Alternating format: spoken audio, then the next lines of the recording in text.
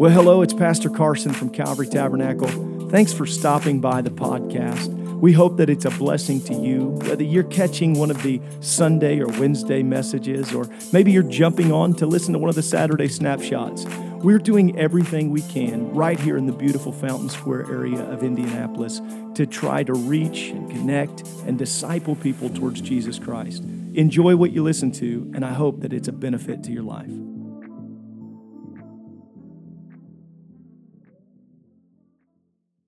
You may have noticed tonight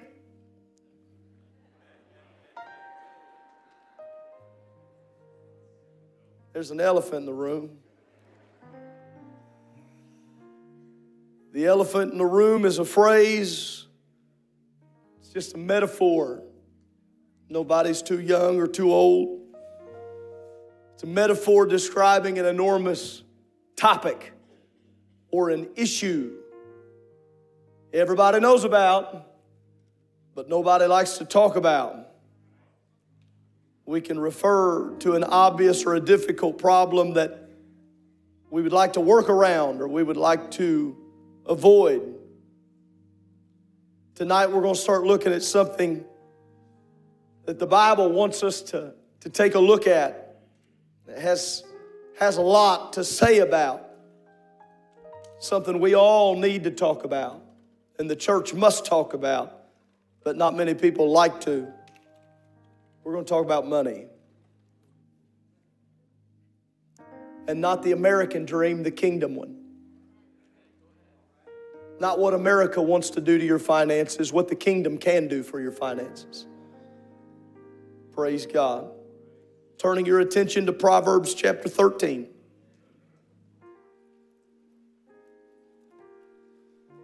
Pastor Lopez and I were discussing this in the office.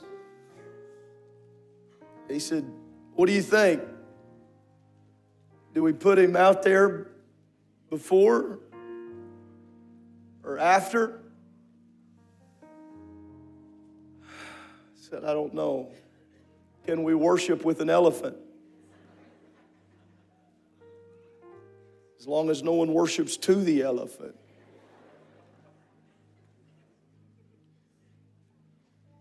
But I'm going to tell you the problem is we're living in a world consumed with worshiping this elephant.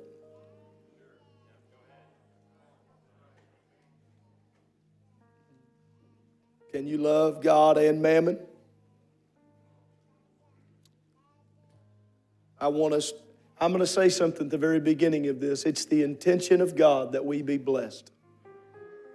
That you be blessed, that your finances be blessed. Whether you're just getting your first job at 15. Now, if you're 25 and still haven't got your same job, your first job, I'm coming after you. How many think 15-year-olds can still cut grass? Amen. I want my kids to listen. Praise God. Proverbs 13, verse 7.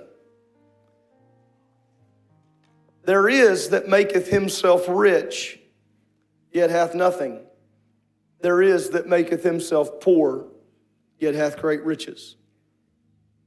I would read it also in the NIV tonight that you might hear and understand a little differently. One person pretends to be rich, yet has nothing. Another pretends to be poor, yet has great wealth. And I would tell you this, we shouldn't be pretending either way. We should be real. If you got to pretend to be rich, it's not a heart after the things of God. And if you have to pretend to be poor, that's not humility, it's false humility. God's going to help us. We're going to talk about the elephant in the room. We're going to deal with a topic tonight that has as much in this Bible as any other topic that you ever hear, if not more. But I want us to pray that our hearts and minds. Somebody said, okay, it's Sunday night. Sunday night's supposed to be when we throw down. When we just go wild. We're going to go wild teaching. I wanted the young people in here. I wanted the young adults in here. I wanted our Sunday school teachers in here. I want everybody in here. Why? Because I don't want anybody to miss this blessing. I don't want anybody to miss this blessing. Because there are people that over the next 4 weeks will get set on a trajectory that will become the absolute turning point for the rest of your life. For the rest of your, turn to your neighbor and tell them for the rest of your life. College students, guess what? I'm going to talk to you during this series. Yes, I am. Young married couples, buckle up. Elders, even you. Some of us have got it by now. Some of you are here, and all you're going to do is say amen. All you're going to do is say, yep, when I learned that, it changed my life. But we're going to teach these principles because they're biblical principles. Spent a lot of time talking to a great friend of mine who has worked through this series over in Illinois, and we've laughed and we've talked through this. And he was able to talk to me. He said after they went through a financial series, he said, you know, no one wants to talk about money, but everyone needs to. He said, we went through a series about revival. It put our church in an absolute state of revival when we talk about money as a church. I said, we're already in revival, so we might as well talk about money and see what the Lord will do. How many know it's His anyway? Come on, every good gift, every perfect gift cometh down from the Father of lights, in whom there is no variableness, neither shadow of turning. Would you lift your hands and lift your voice? I want everybody to pray right now. God of infinite blessing, I pray that you would help me to teach and preach with wisdom and clarity. I pray that you would help me, O Lord, to relay your word. May do it with gladness in my heart and let it be received with gladness. Help me, O Lord, I pray it, and help us to receive it. In the mighty name of Jesus Christ, we give you thanks and praise. And let everyone say amen. God bless you. You may be seated tonight. It is no secret that individuals, families, marriages are under attack and under great stress today. Somebody say amen if you know that's true. There is great stress in the home today, and you are not exempted from stress just because you are spiritual. If it can, stress will find you, and stress will try to cling to you. Amen? Yes, it will. There are certain things that we cannot do anything about. It's what I preached this morning. There are some things that we simply need a divine word from the Lord Jesus Christ, whether that be healing, whether that be deliverance of another fashion. We need that. But there is some stress that everyone carries, whether single or married, that we can be a part of fixing.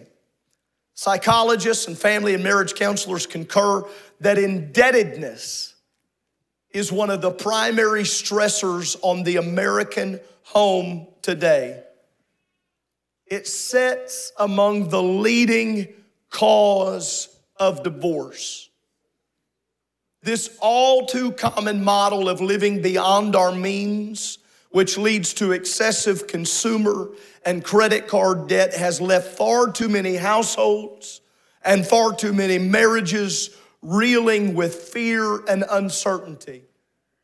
How many know that's not the will of God for His people? It's not the will of God for His people.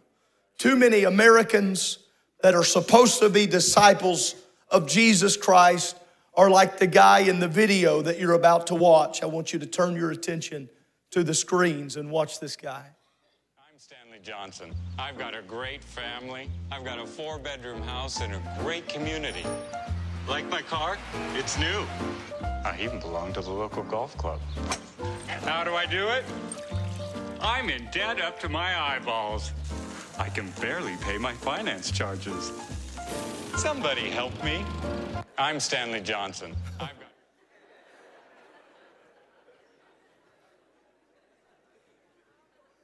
There's a verse for this. One person pretends to be rich, yet has nothing. Pretends to be rich, yet has nothing. I've met people that live in houses so nice they have no furniture to furnish them with. The sad parallel to that is I have met people who look very Christian but find out they are as hollow on the inside. I don't want to look Christ-like. I want to be Christ-like. Many in this world today, and unfortunately even many in the church, have lots of stuff, but everything they have is financed. Cars they drive, the bank owns them. If you work for a bank, I'm not after you tonight. I want you to be blessed. The vacations they take, people don't actually pay for. They let the bank pay for them. Then they'll spend the next 2 or 3 years trying to pay for them. Homes, clothes, owned by Fifth Third, Bank of America, Chase. Most of us actually own a lot more than it appears while having a Father who owns it all. Turn to your neighbor and tell him it's not God's will. Turn to your other neighbor and tell him, why is he taking a Sunday night talking about money? I'm glad you asked. Here's why. Because Proverbs 22 verse 7 says the borrower is slave to the lender. And the only person I'm supposed to be a servant of is God. I'm glad to preach tonight that there is an elephant in the room, and that elephant tonight that we're going to talk about is debt. I bet Pastor's going to ask us for money tonight. No, I'm not. I'm not going to ask you for money, but I'm going to ask you to get serious and even get odd or weird by America's standards about getting out of debt, about changing our ways because we care less what our neighbors think and more what the King thinks about how we spend our money. Less about what the people that you go to school with or you go to college with or you sit by in a cubicle, less concerned about what they think about your car and more concerned about what God thinks about the way we spend our finances. Somebody say amen.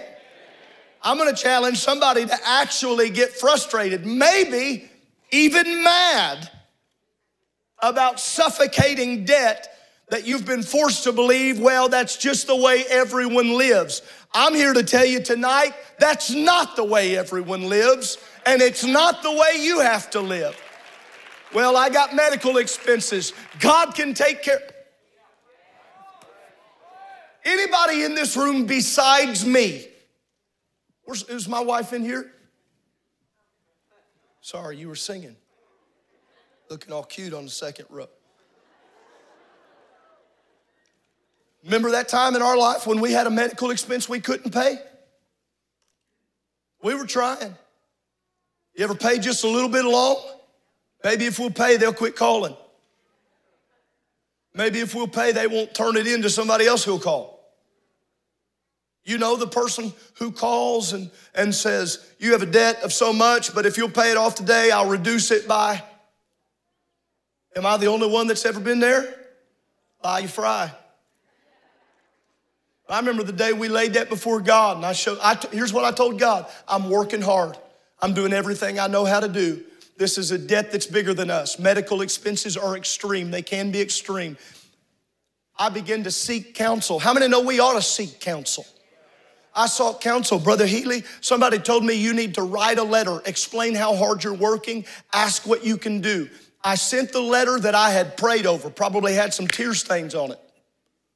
But I prayed over it. I wasn't trying to squirm out of a responsibility. I was trying to figure out a plan. And I sent that to the hospital and got a letter in the mail. They had covered the entire bill, took care of all of it, wrote it off. Anybody else in here had a medical expense, anything like that that's ever been? Look at all the hands all over this room. The only reason I'm saying that is to bear witness in this room and build faith, because there are people in this room right now that still think you can never get ahead financially because of old medical bills. And I've come to speak against that lie from hell and tell you that does not have to be the case. That's not in my notes, but I feel it right now in the spirit to tell somebody God can wipe it away. Yes, He can. We can work on this. We can move forward. For people in this room, We don't like to talk about it. You don't want anybody to know about it. But there are people in this room, debt is stealing your joy. It's stealing your time. It's stealing your ability to be generous in your giving. And it is not the will of God. I want you to be frustrated if the enemy has allowed the great American dream to become most families' great American nightmare. Amen. We live in this world, but we're not of this world. Let's talk about being American in 2022 and being up to our eyeballs in debt. It's just normal. It's just normal. But God wants us to be able to give extravagantly to Him, then to ourselves and our future savings. I don't know if we're supposed to plan for the future. Can't show me that. You are. We are supposed to plan. We are supposed to be prepared. And then I'm sorry, I know some people think, well, I don't believe in this whole leaving for our children. Well, Proverbs 13:22 said, a good person leaves an inheritance for their children's children. Yeah, that's not God. Yeah, well, we've never been a family of money. I think you can be. Brother Carson, I've never known you to be a prosperity preacher. This is not prosperity preaching. This is me saying you don't have to be slave to your finances. You don't have to be slave to some bill because you're driving a car that costs more than the average house. I'm gonna turn this way. Y'all amen me. Okay? The old statement that we have to live to keep up with the Joneses, we've got to get away from that. We've got to live to keep up with Jesus. How does He want me to spend? How does He want me to live? How does He want me to give? And whether we like it or not, we are teaching. I love what Dave Ramsey says about money. He says you ought to live like no one else. Live and give like no one else so that you can live and give like no one else later. If you'll do it now, you'll be able to do it later. And I tell you, the way we've got to do it is start by tackling debt. Look at the picture of this guy on the screen behind me. His name's Walter Cavanaugh. Walter Cavanaugh and a friend bet a steak dinner in 1972 to see who could accumulate the most credit cards over the course of the next year. At the end of that year, Cavanaugh won the free dinner by applying and obtaining 143 different credit cards. He beat his buddy who ended up with 138. They were giving the cards out like candy back then. Some of y'all remember this. For him, it was only the beginning. Over the next 30 years, Walter Cavanaugh, this guy right here, continued to accumulate as many cards as he could. And today, he proudly holds the Guinness Book of World Record with an astounding 1,497 valid credit cards, all of which amounts to a credit line of $1.7 million. Now, today it's illegal, but just a couple decades ago, credit card companies used to mail credit cards to anyone and everyone, even if you didn't apply for them. Anyone here ever receive a credit card you didn't apply for? Look at all the hands. You know why? They want you in debt. It wasn't but a handful of decades ago, and we were talking about dead people getting cards, babies getting cards. In Chicago, one dog named Alice got a credit card.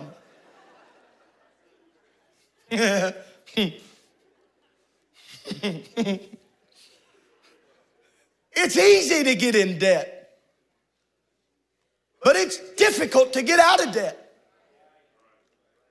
It's easy to look like you've got money, but it's tough reality when you don't.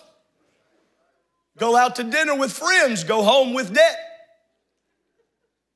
I'm gonna deliver a bunch of people tonight. Ready? Oh, it's gonna be so powerful. I'm about to change your budget. Just the help of the Holy Ghost in me. Stop eating out so much.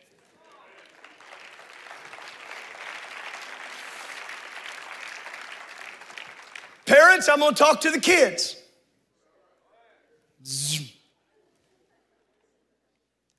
You don't need to eat out every week.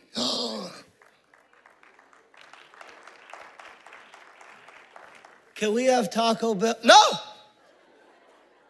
Can we go to Shapiro? No. Wonder what time he's done so we can go to Ale. No. I can feel some of you. I'm going anyway. Going anyway. I'm going in. Here's the deal. If you got the cash, fine. If it's budgeted in, fine. But if going out to eat every week is the biggest part of the pie chart on your budget, you've got something called an addiction. You just don't call it that. Most of us give way more to eating out or frivolous money at places like Starbucks on an annual basis than we do to missions.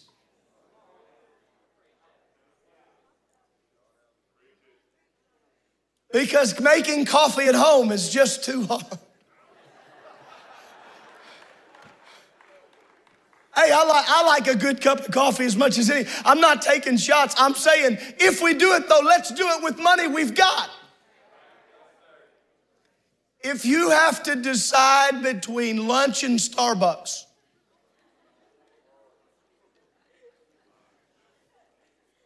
that's the goofy kind of world we're living in. We're borrowing against ourselves to pay for stuff that we've been convinced we need. To our college students, oh Lord, I want to help you right now. Ramen is still the answer.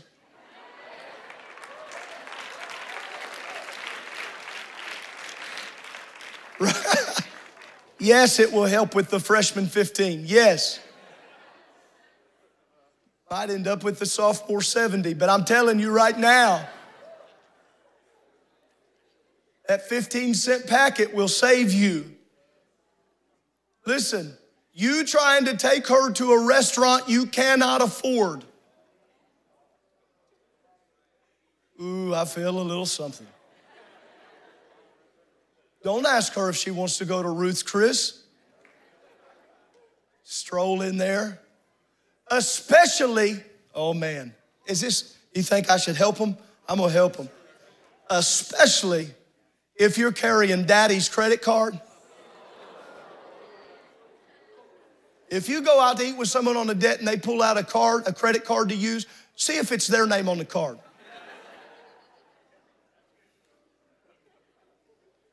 Because the average American has been used to spending money that's not even theirs. Never forget one of the first times my kids said, well, don't you have anything? I said, I don't have any cash on me. And they said, you have that card. I won't say which one, but one of them said, let me have that card. I said, I'll give you something. You know how parents can turn anything to a verb, right? I'll card you. Card you. Oh my. I recognize that there are some people in this place tonight that have zero consumer debt. Some people here tonight, you have zero credit cards. You have no auto loans. You have no second mortgages. You have no store credit cards. You are the anomaly. And I'm gonna tell you what, we applaud you. We salute you. We thank you for living this way. Others in this place, you have credit cards, but you use them only for credit and you pay them off every month. We salute you. We honor you. But many of us in this room tonight, now you need to know, this is not from financial counseling. I don't do these kind of counseling sessions. So this is just where we are in America and where I am and what I know in the spirit. And I know that Brother Mac, the Lord's trying to take us somewhere and we're about to do a major overhaul. And before I want us to do anything, and this church is a generous giving church.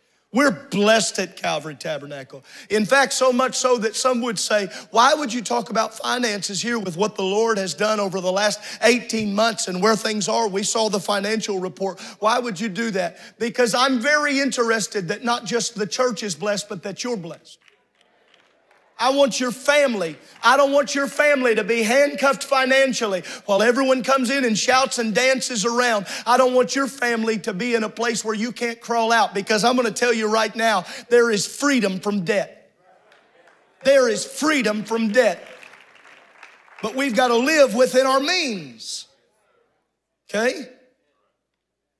Here's some of the most current facts about our debt in America as a whole. This is what the great American dream looks like.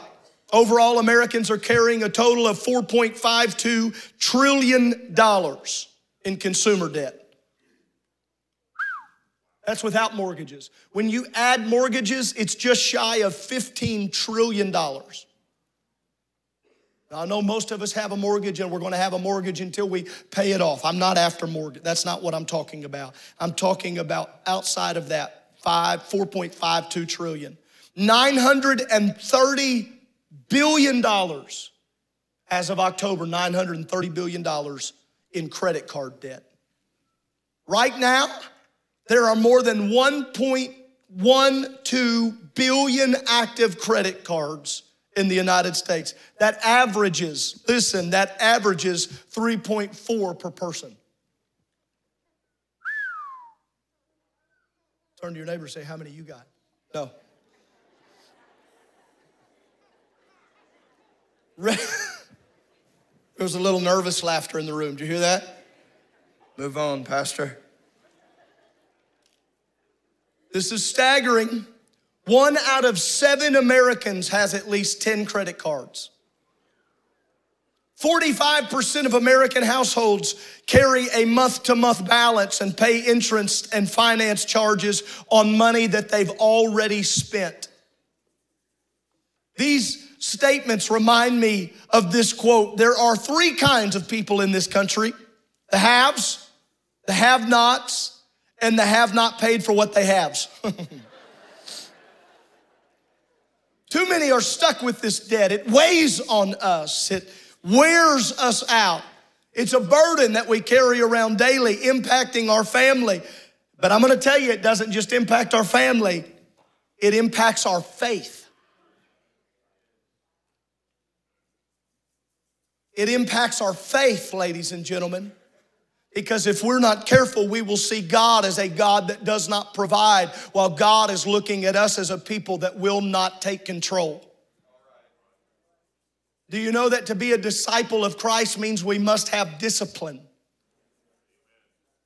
And I know the elders in this room and the families, the marriages in this room, you're with me right now. We want the younger generation, the newly married and the younger generation raising up. Brother Sleva, we want them to have discipline. Discipline in all areas of their life. I cannot, this is a harsh statement, but I'm the one called to say it. I cannot be a spiritual giant with no harness on my finances. I can't be. Woo, they are so spiritual. At some level, my spirituality has to take into measure, how do I treat my money? How do I treat finances? What God has entrusted me with. If debt is the single greatest cause of stress and financial problems, according to Joe Sangl, then I want to do something about it. Joe Sangl, he said, I have never had a person say to me, Joe, I got a credit card. I ran up a huge balance on it, and all my dreams came true. So here's my question tonight. And no one wants to admit that they're in debt. No one wants to admit that they have charges. So I just want to say this tonight. If you're in debt, you're in good company. Is that okay? I know a lot of people in the room right now. It'd be easy for us to just pretend like, well, I don't know who he's preaching to. You? Me? I'm on a mission. Once a year we try to take a beans and rice month. Okay, you're not ready. It's all right. We'll get there. reeling it in, bringing it in. So here's what I would ask. If you could really be free of debt, if you would really be what this scripture asks for us to do, what lengths would we go to in order to eliminate our debt? Let me tell you what a recent survey said. A recent survey of Americans said that over 30% of us would get rid or sell an organ to get rid of debt. Do not Google which ones you can do without. It's not the answer. Survey found out that 38% of us would take part of a questionable health survey to get rid of our debt. That's not the answer. 55, we're in America when this result was yielded. 55% of Americans that were surveyed said that they would turn their family's life into a reality TV show if someone would take their debt. God have mercy. I want to tell somebody tonight, there's a biblical answer. We can get out of debt without any of that foolishness. I don't need the devil's answer of how to deal with money that God gave me. I'm going to say that again. I don't need the enemy's answer of how to deal with money that God gave me. There's scripture for it. Turn in your Bible, if you will. The wise writing, Proverbs chapter 6. Are you doing okay? Proverbs 6. That wasn't all of you, but it was enough to keep going. Proverbs 6, verses 1 through 11. Now, I'm going to read it from a little translation. I'm going to read it from the NIV again, just trying to bring a little clarity to the text. My son, if you have put up security for your neighbor, or that is you have debt, if you have shaken hands and pledged for a stranger, you've been trapped by what you said, ensnared by the words of your mouth. Verse 3, so do this, my son, to free yourself. Since you've fallen into your neighbor's hands, go to the point of exhaustion and give your neighbor no rest. Allow no sleep to your eyes, no slumber to your eyelids. Free yourself like a gazelle from the hand of a hunter, like a bird from the snare of the fowler. Again, I'm going to pause. I'm going to say this again. The enemy wants you trapped. If he can have you trapped in debt, then that snared situation, that debt has to become the thing. It's hard to pray without thinking about debt. It's hard to live without thinking about debt. It's hard to be generous without thinking about debt. Verse 6, go to the ant, you sluggard, consider its ways and be wise. It has no commander, no overseer or ruler, yet it stores its provisions in summer and gathers its food at harvest. How long will you lie there, you sluggard? Man, you're being awful tough. When will you get up from your sleep? A little sleep, a little slumber, a little folding of the hands to rest. What's the outcome? Poverty will come on you like a thief, and scarcity like an armed man. The whole point of the writer of Proverbs here, he's trying to make this point. If you want to get out of debt, if you don't want to be subject to your neighbor and you don't want to be servant or slave to that neighbor, you're going to have to get frustrated, angry, focused, do whatever it takes. I want to tell you this. I said it on Sunday night and it was a preemptive setup. But we are living in a world that has become woefully too comfortable to not work.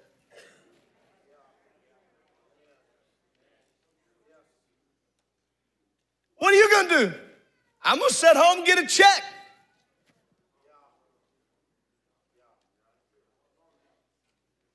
I know this old school, I'm just going to let it marinate. Just like a steak I put in, I'm just going to let it marinate for a minute. Ladies and gentlemen, that's not the will of God for us. We believe in hard work. Do I believe God can supply financial? Yeah, absolutely. But I don't think he rewards laziness. He never has and he never will. We sing that. He's never lost a battle. But I can show you time after time too, the ones he did win were the ones where people were willing to fight and get involved and say, we need you to take over here. Well, why would I want to work when I can make more to stay home? You better hear me right now. It'll cost you more in the long run. It'll cost your family in the long run. I know this isn't good preaching, but I feel like it's good teaching. We have got to get a mind to work. Nudge your neighbor. Tell them we got to work. We got to work. We've got to work. You college kids, you hear me right now. You're going to have to work. You're going to have to work. Best thing you could do is get you a good job while you're at school. Yeah, I'm serious. Get you a good job, not a silly job that's going to make you live ridiculous. A good job that you can handle. Get you a good job and live right. You know that if we would eliminate debt, we could live different. How many know we could live different? My wife and I had this conversation the other day. I'd like to just downsize. I'm about to send one to college. Woo! I said, we can have some, I love you. I don't mean it like that, but smaller house. You know, when I went to college, when I came home, first time I came home, you've heard me tell this story. First time I came home to visit, I walked into my bedroom. My bed was gone. I'm from a loving family. I thought. They're gonna call me later, I'm in trouble.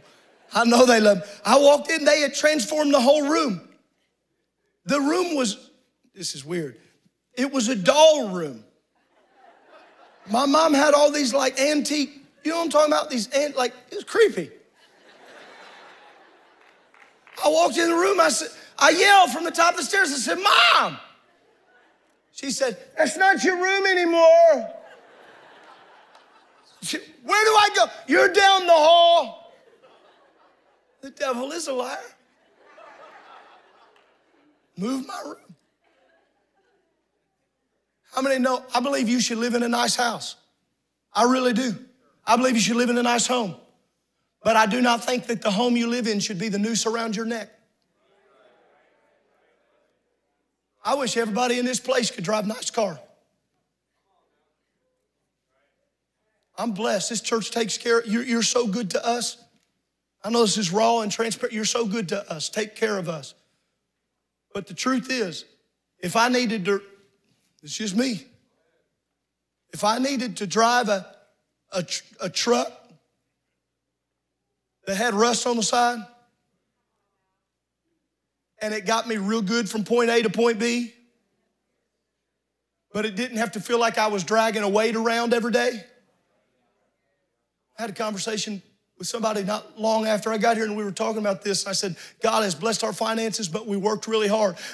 In our early years of marriage, somebody came to us, and this is basically what they said. They cut through all the fat. How many know we need those people that have cut through all the fat? They got real close right up to us and said, well, you're an idiot.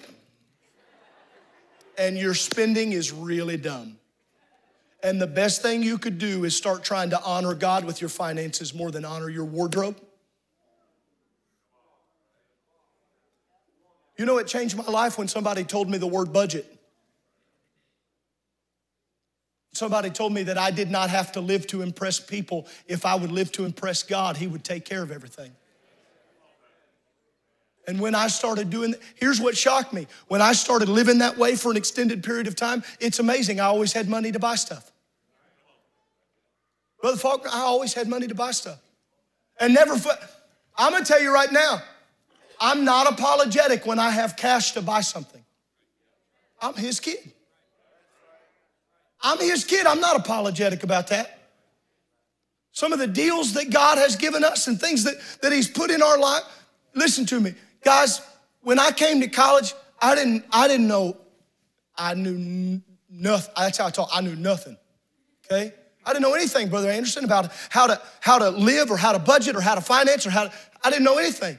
And so in my early years, somebody had to come and talk very blunt to me and there's elders in this room right now that are extremely blessed.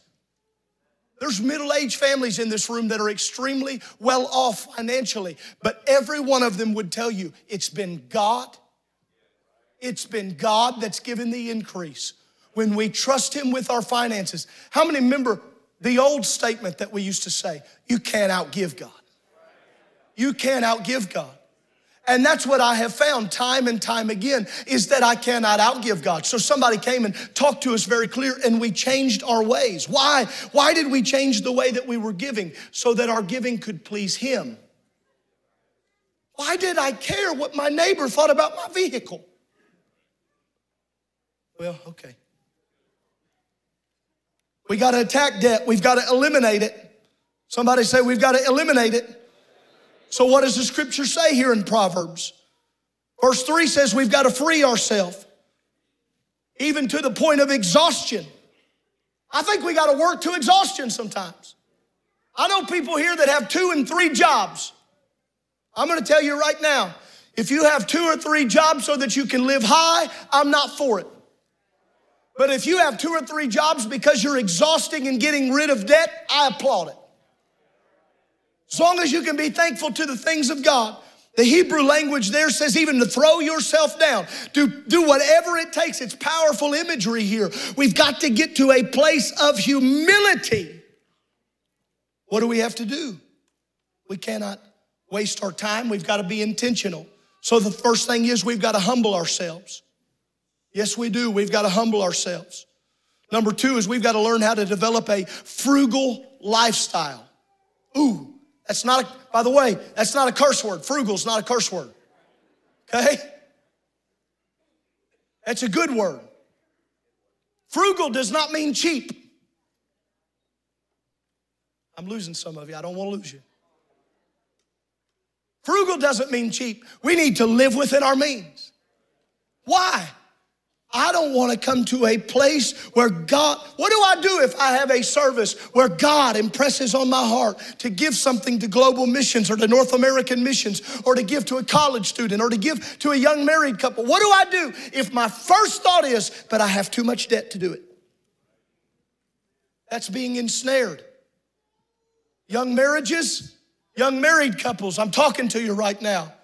You do not need to acquire in the first 5 years of marriage what your parents took 35 years to get to. I need some adults to applaud that right now. I've talked to so many young couples. When they tell me the house they're buying, my jaw. I got one. Not here. It's not here. One young couple that had invited us to their house. When I went to their house, I felt like I was walking around the elephant. I was like, what do you make? Where do you work? I didn't even know you played the lottery.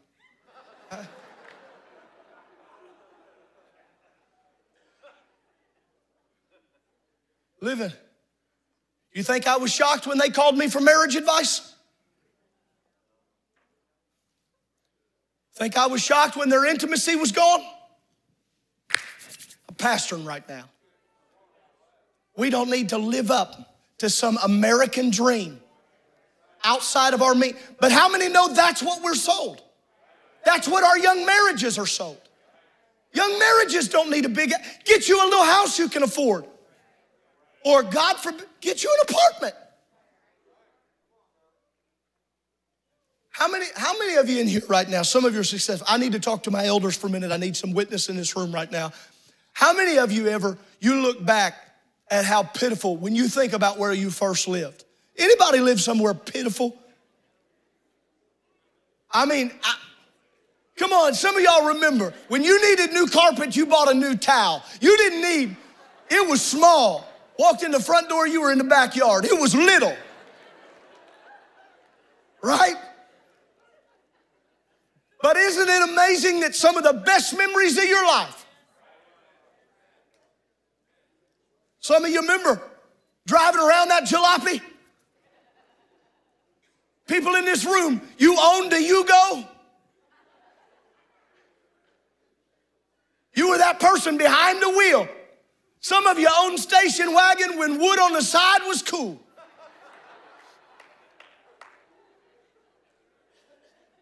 I remember being young and married and having kids we couldn't afford. Getting the first minivan, I felt like all masculinity was cashed in.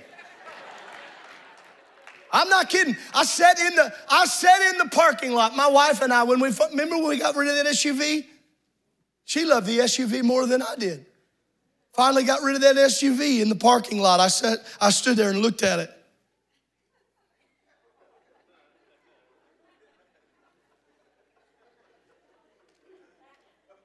It was one of those great crossroads of life. That whole year, the proudest day of that whole year after I got that minivan, I passed a yellow Lamborghini in that minivan one day on the highway. That was the proudest day of that whole year. Told everybody I knew.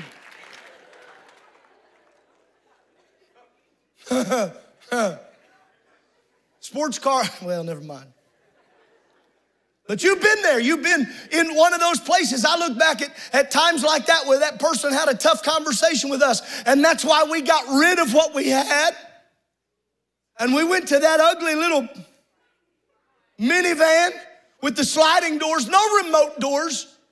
Now the electric door, no, we had the doors that you could decapitate a person with. You know what I'm talking about. Scared to death that you were going to lose a limb getting in and out of.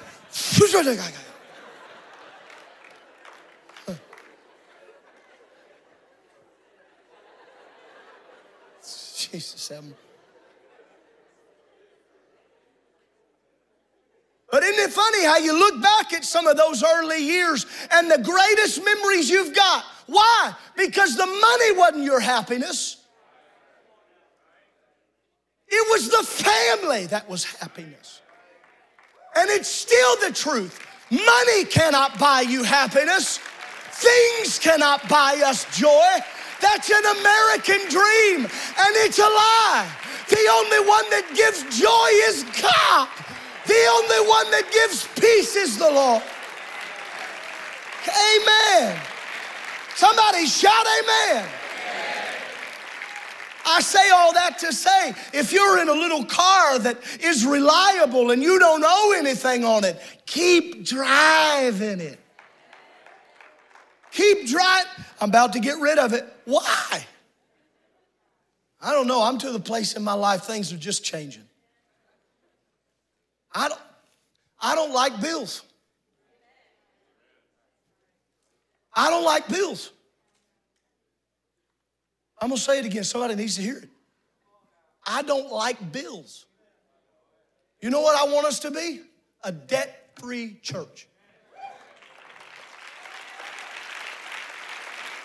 I know I'm not yelling. I know I'm not running around. But that's as biblical as anything I've ever said across this pulpit, because the borrower is slave to the lender. And I thank God for our bank. I love our bank, the people that we've worked with and that we rework.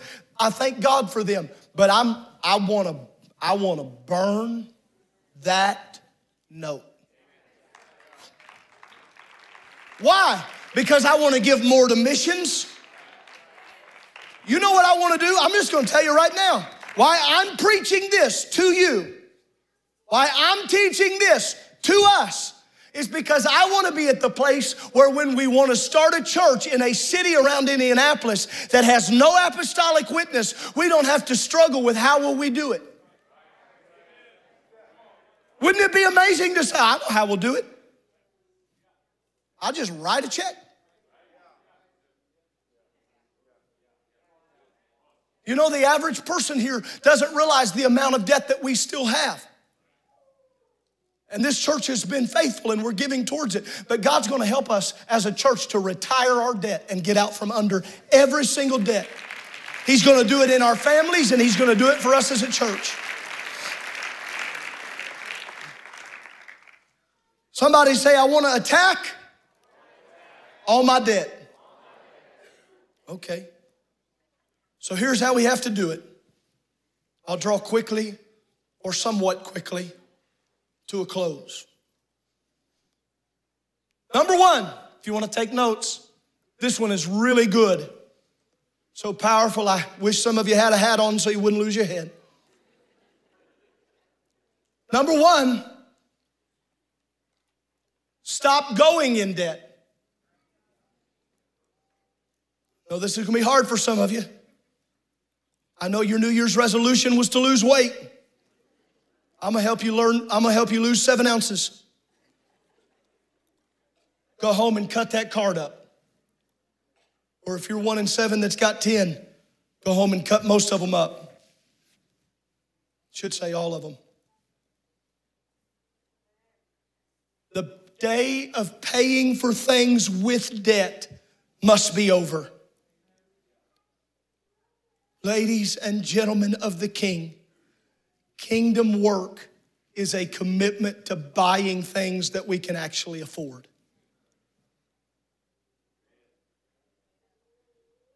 I've tried to consult scripture, tried to consult what my grandma would want me to do, tried to consult what that sweet person who talked so plain to me told me, and I've even brought Dave Ramsey in the mix. Number two, save $1,000 fast. Some of you think, I can't do $1,000 fast. You can. The average person in this room can save $1,000. Now, for some of you, you're thinking $1,000. For some of you, you're at a different place and that's nothing. But I would tell you, there's a lot of people in this room that are like most Americans in North America right now. According to the Federal Reserve, listen to this, 39% of Americans do not have the cash on hand to cover a $400 emergency. That's not in a foreign country. That's America. That's not the will of God. More than half of households could not live without their income for 1 month. It's not the will of God. I don't know where I'd find the money. You got 3 large screens. Oh, I'm meddling, okay. Okay, man, it got quiet. It was so quiet you could hear a mouse licking ice in the back row. I move on here. They would say that unless you have actual savings to turn to when there is an emergency, that you'll always continue to go into debt. Now listen, once you raise that $1,000, leave it alone. $1,000 is not for your Sunday night ale addiction. Everybody, I got several people tonight afterwards that were like, are we supposed to go to ale or we're not supposed to go? What are we supposed to do? Go. Unless you're swiping a credit card, go home. We'll just pull through Dairy Queen. Don't do that either. Okay. Number 3, I'm gonna help everybody in the room. I'm just in this book right here. Tithe. Tithe and give. My wife is so funny. My kids get anything, any kind of job. I'm sorry, I'm pointing you out twice tonight. If they do anything for work, any kind of a job, my wife, without shame, pay your tithes? Did you pay your tithes on it? Why? Because in our house, we know that blessing. Here's the kind of life I want to live. I want to live the kind of life that if anybody knew what I gave to the kingdom, I'd never have to be embarrassed. Most of all, the Lord. Tithings and offerings. That's number 3. Number 4, attack your debt. Go after it. Rank your debts from smallest to largest. Oh, Pastor, that's not preaching. Yes, it is. Attack your debt. The smallest. One of the worst mistakes anybody can make is think you're going to just chip away at the big debt first. Find that one debt. Do you a free credit report. Find that one debt that's $47.32 and kill that sucker. And then puff your chest out a little bit. Because you've started the process. Hey, if you get comfortable killing little giants, you'll be able to kill big ones. Yes, you will. Rank them. Work on the debt snowball. You're going to be able to learn more about that coming up at the end of the month. I'm going to tell you about that here in just a minute too. Number 5, this is a tough one for a lot of people. But if you're taking notes, it's important. Hope you are. Number 5, create a monthly budget. A monthly budget. John Maxwell says a budget is telling your money where to go instead of wondering where it went. Where'd all the money go? You ate it. Have you? Okay, I'm gonna. If you own a restaurant, we're coming. We're coming. Listen, we eat out our share, but it's budgeted. Okay. You ever paid attention to what you pay for a soft drink at a restaurant? We used to go, yeah, you feel that? You feel that holy contention in the room? Walk into the restaurant, brother, 4 kids.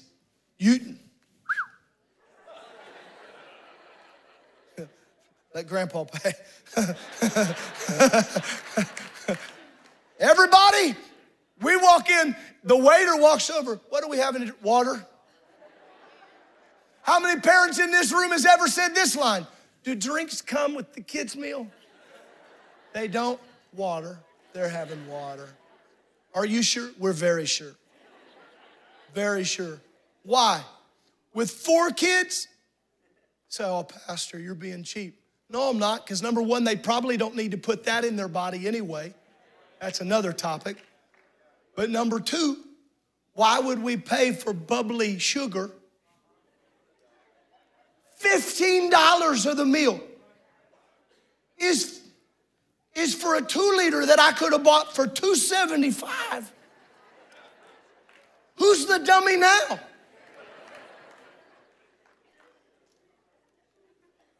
Create a monthly budget.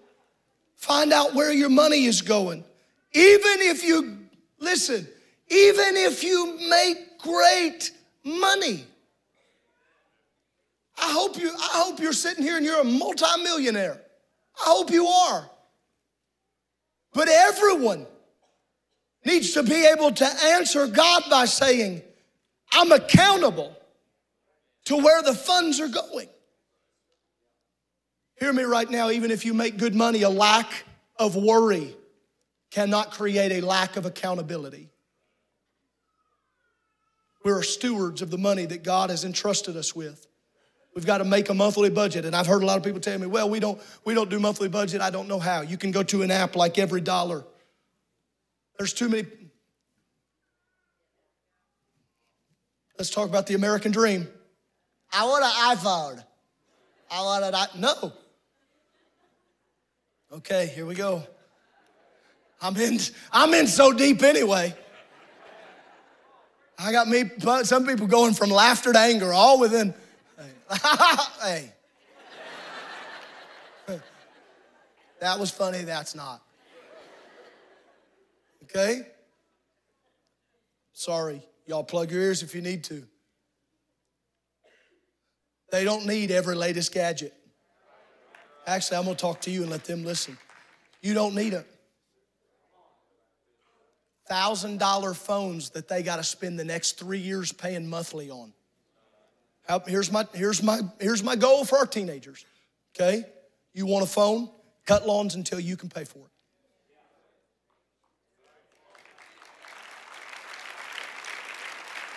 Come on now. Everybody say calm down. Come on, tell me, calm down. Come on, Joel, I know you're thinking, I see you looking at me. Calm down, I was about to get one. Listen right now. There's a difference between needs and wants. Different between needs and wants. And the worst thing we could do for you, and I know it's awkward because I'm a dad and a pastor, but I'm gonna talk, and this is normal for my house. I want you to hear it. Worst thing we can do for you is raise you to feel like you're entitled. Entitled to things that you are not. Brother Fridley, isn't that true? It's good preaching, isn't it? It's harsh though. And as a parent, it's tough. It's tough not to, because we love them. I love them. I love them. I do. And I don't ever want to embarrass them. I don't ever want to I love them. But I love them enough to say no. No. My kids can tell you there have been plenty of times they've thought, you're being too hard. Being too tough on us. I don't care.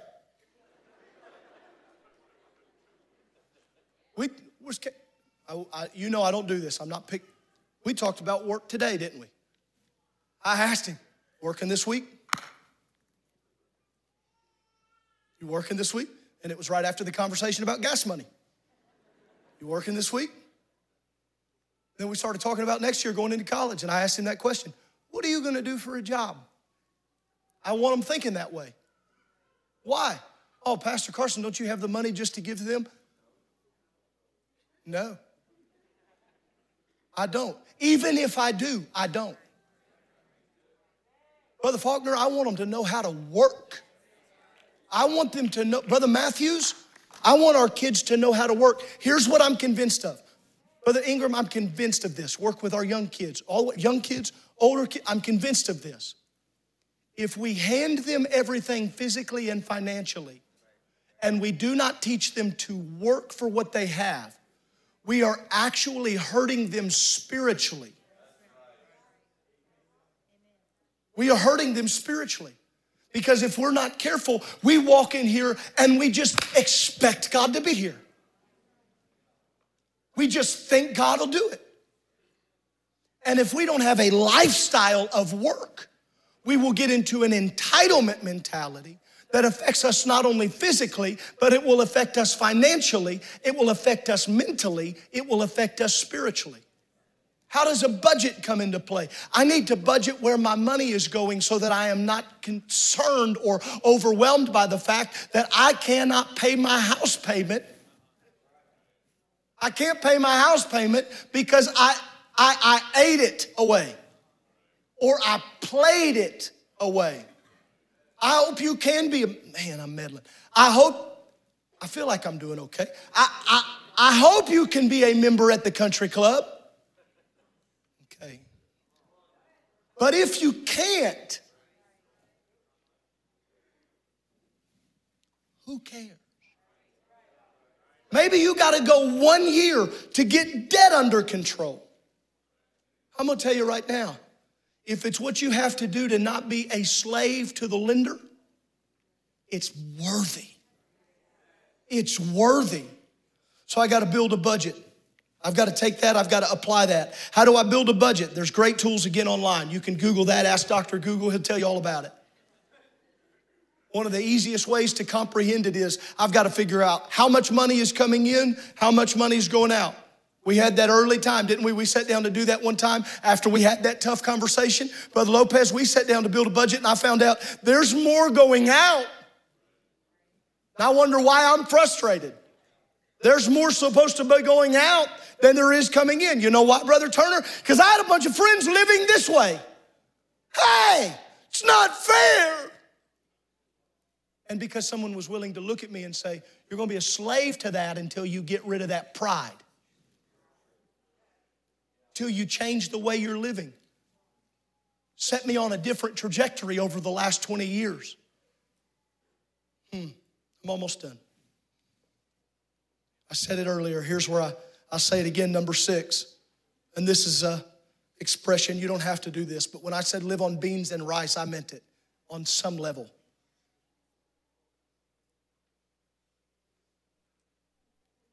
Who's ever done what we've done before and thrown away stuff at home you should have ate before it went bad? Come on, where are the parents at? Where are the people in this room right now? Who hates leftovers? Poll in the crowd. Hate the leftovers. So there were some faces in here like, don't go there. Not doing the leftovers. Okay, there's an answer to that, okay? A, get over it. Or B, don't cook so much the first time. The recipe, I had to make this much. Do the math. Phone a friend. Reduce it. I know that most of us are past this. But if you really want to attack it, I'm talking to some young marrieds, I'm talking to some college students, but I'm also talking to some married couples right now that need to hear me right now. It'd be okay to have hot dogs. Okay? It'd be okay to have PBJ. I'm not talking about for the rest of your life. You know, it would be shocking for a lot of people in the room, especially people that are struggling with frivolous debt. It would be shocking what would happen, what trajectory could be reset if we would take 1 month and not eat out all month and rechain.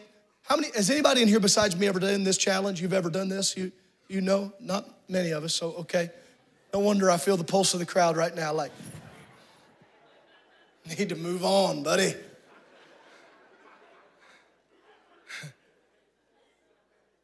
College students,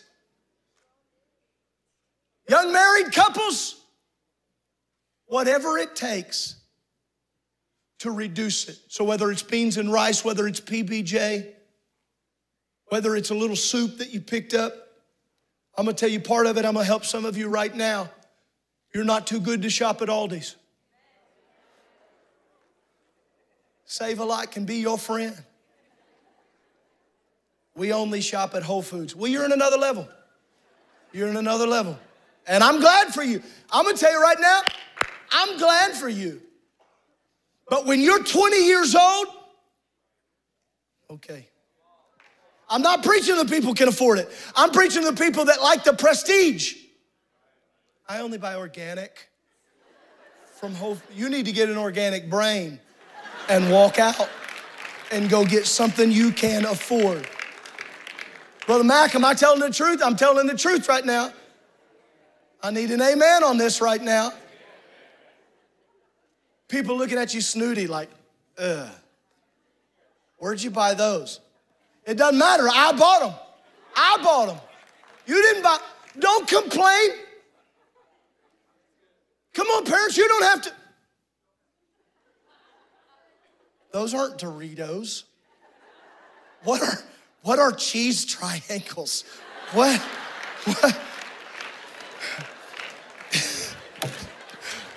Buy your own chips.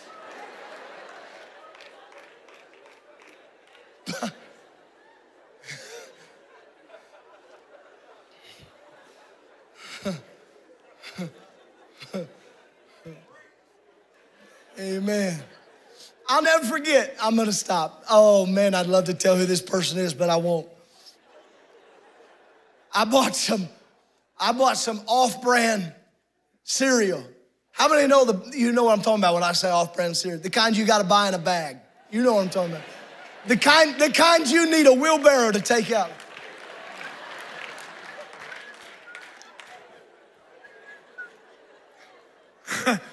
I bought, yeah, big old bag of it. And it was the imitation for Fruity Pebbles. And I wanted some Fruity Pebbles. I wanted a lot of Fruity Pebbles. But I feel a witness in the room. Hey. And I saw that bag. It was giant. It was like a bean bag full of Fruity Pebbles. And it was called Dino Bites or something. Oh, hey. And I'll never forget, some 20-year-old dude looked at me and said, "No one is so poor."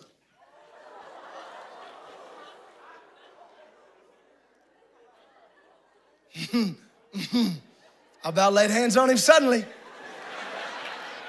No one is so poor that they have to buy imitation cereal. To which I said, where's your job? Oh, you don't have a job? Bye-bye. You don't even have a job and want to make fun of what I buy. Hey, I'm not going to be handcuffed by their perception.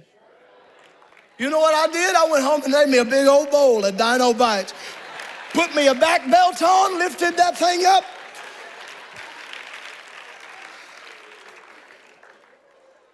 Now I'm trying to have fun, but it's a spiritual thing to be debt-free. Stand with me in this room.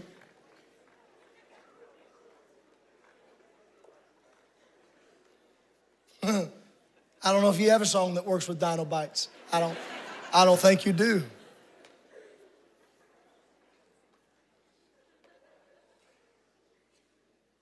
Here's the last thing. If you're keeping track and taking notes, number 8 and final thing. Pray for creativity and wisdom. You ever see one of those all new, you know who you are, infomercial people? One of those all new gadgets that come out, or you walking through the store and you see it and you're like, why didn't I think of that? Somebody's a multimillionaire because they thought of that. I know I don't have a lot, but surely I got enough to think of that. We got people in this room that hold patents. I want everybody in here to hear me real clear. Doesn't matter if you grew up sleeping on dirt floors. Doesn't matter if you grew up in a trailer where the wind would come through the sides. You've got a Father. He is a Father of abundance. He is a God of abundance. Nobody could say that while I've talked about money or preached about money that I've said anything about blab it and grab it, any kind of a weird prosperity doctrine. I'm not preaching that at all. I'm preaching this. If you'll work hard, if you'll not allow mammon, this love for money, the love of money is that root. How many know it? It really is. If we'll turn from those things and we'll work hard and we'll pray for creativity, we'll pray for wisdom. Well, I want to pray for hard work. Well, pray for strength, but hard work's on you. I want to pray for somebody else to do the job for me. Doesn't work that way. God, give me the health to be a hard worker. I'm going to ask us to do something right now. Didn't plan on any aisle running tonight. Not when we're talking about the elephant in the room. For some, this applies more than others. But I don't want it to be awkward for anybody in this room. I'm asking everyone, if you will, to close your eyes. And if you're willing, I want you to lift your hands. And I want us to repent if we've ever allowed ourselves to get caught up in this concept of the great American dream. God, I want you to forgive me for thinking that debt is just normal and okay.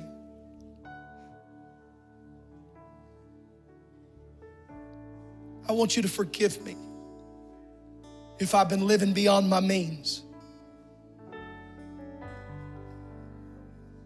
I want you to forgive me, oh God, if there's things in my heart or my mind or any part of my ego that's got me trying to live in a way to impress people or to live according to some American culture or earthly culture.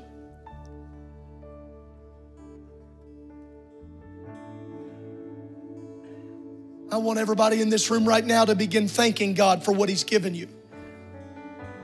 Let's thank Him for what He's given us. Come on, if you got a family, you need to thank God for your family. Even if you don't love your job, if you've got a job, thank you, God, for my job.